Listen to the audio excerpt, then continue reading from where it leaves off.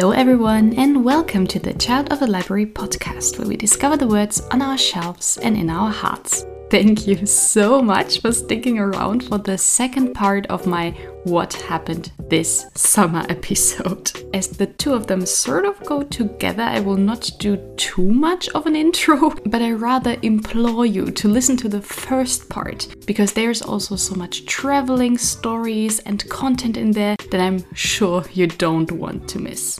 I also did a Seattle-themed giveaway over on my Instagram channel because Seattle as a city really just blew me away, to be honest. It really lived and breathed literature and I just fell in love with it. So if you do not want to miss any updates on the podcast, bookish giveaways or anything else, I highly recommend that you check out my Instagram account that I will also link in the show notes. But without further ado, let's head on into the actual part of the episode. Now, as you know, if you already listened to the last episode, our summer 2022 was a lot, and it can basically be divided into 5 topics: the holiday, the sickness, the move, the social events, and the reading slump.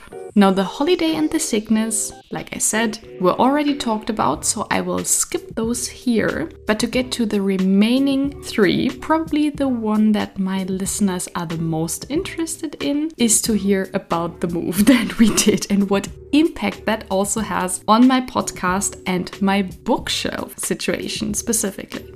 Now, my husband and I were on the lookout for a bigger place, simply and plainly because during COVID, with the abundance of home office that I did, the space we had was just growing too small, as work and home life were always so intertwined, and after 2 years, a clear separation of the two would have been really nice again. And while we along the ride figured out that at this point in time a house is just simply not the right choice for us, we grabbed the chance when it presented itself to snatch a bigger apartment. And the way how this came to be is actually kind of funny. So our landlord owns a lot of apartment complexes in our area. He mentioned that he wants to redo the big apartment that he originally had reserved for his parents, which is basically the size of 2 apartments. Just that he did not put in the wall in the living room to separate the two. And before he did anything to it, we were like, if you would rather rent it out in its bigger form, then we would be up for it. So over the course of this summer, the size of our apartment doubled. We have one big living room that also now fits our dining table. We have 2 bathrooms, which is great when we have guests over. 2 bedrooms, out of which one is now my office space, and technically also 2 kitchens. But let's be real, one kitchen space has become the library, and I could not be happier. I will link a video of my shelves in this episode because they are just everything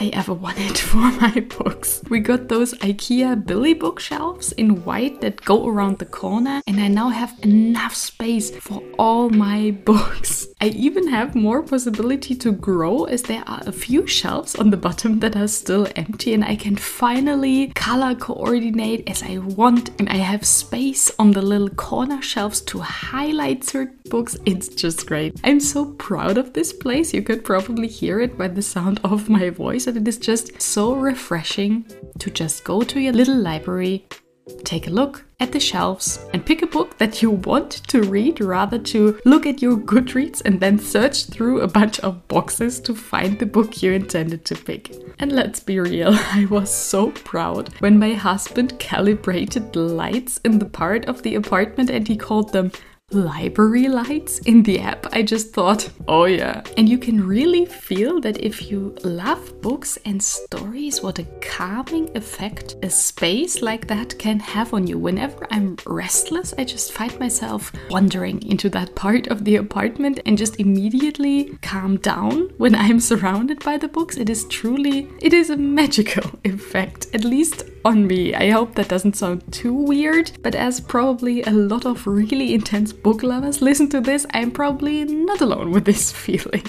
So yes, big new apartment that was fortunately just in the building next door, so the move was pretty smooth. We are now weeks later in a place where everything has found its spot. We have decorated, all the lamps are hanging, the kitchen is in full use. and we were able to escape the noise from the street. And this is the perfect segue into the other point I wanted to cast some light on, which is how much this move has had an impact on the podcast. Now, when I started this project here back in December of 2020, our old apartment was situated on a street that did not have too much traffic. It was not the main street. There was a car passing through from time to time, but other than that, it was relatively easy to create a surrounding that is beneficial when recording a podcast in terms of noise levels. However, at the beginning of this year, they opened a 2-year construction site near our train station, which means that for those 2 years, the main street is blocked and that all traffic needs to be guided around somewhere. And unfortunately, that somewhere was right through our street. So the amount of cars and trucks that drove through increased dramatically within a few short days. And in order to have a noise level, even with closed windows, that is quiet enough to record a podcast, I needed to do that at 6 a.m. Otherwise, there would just be too many cars on their way to work. And while I'm totally fine with getting up early, it is just very restricting if you just have 30 to 45 minute gaps within a day so early in the morning where you can record in peace. So I did my best, but this really also took the fun out of recording a bit. So now that we moved back into the second row of houses, the noise is just so much lower. It's incredible how much effect that one separating row of houses has. And automatically recording makes so much fun because you gain a bit more flexibility, and that just makes it so much easier. So I'm so excited for all of the upcoming episodes. I have some very cool stuff planned, so stay tuned. But I think those were the most important things to tell about our move. Yes, so let's crack on with the social events. Now, as you know, my husband and I sort of opened up the wedding season for our generation and our families last year. And this year in summer, it was my husband's sister's turn to get married. And as we then experienced, when someone so close to you gets married, it feels like you get married all over again in a way. We were quite involved in this wedding, mainly because my husband was also holding the wedding ceremony. He was, of course, like the best man to actually sign the deed alongside his sister. He prepared a few bits and pieces in terms of a wedding movie and postcards for the guests to send out week by week for the first year of their newly wedded life. And I was deeply involved alongside him in all those tasks. So there was a lot to get done. But it was a beautiful day and all went well. So when our last task, so to say, was over and we were able to relax, we were so happy. And if you listened closely in my last episode, I said that it would become important again at some point that we watch the movie Top Gun Maverick in the Yellowstone cinema. The song from that, Hold My Hand by Lady Gaga, was an instant favorite of ours to incorporate in the wedding ceremony. I will again link it for everyone who wants to listen to it. It is such a beautiful song and such an awesome centerpiece within the ceremony. And to be honest, we listened to it so many times when we were in the car driving around the US. Just such good memories attached to that song. But needless to say that if you are involved in an event like that, that is also a bit exhausting at times. And this is also why our summer was quite eventful and on top of the move and everything else, maybe not the most relaxing time this year. But my cousin will get married later this year and there we will just be guests for once.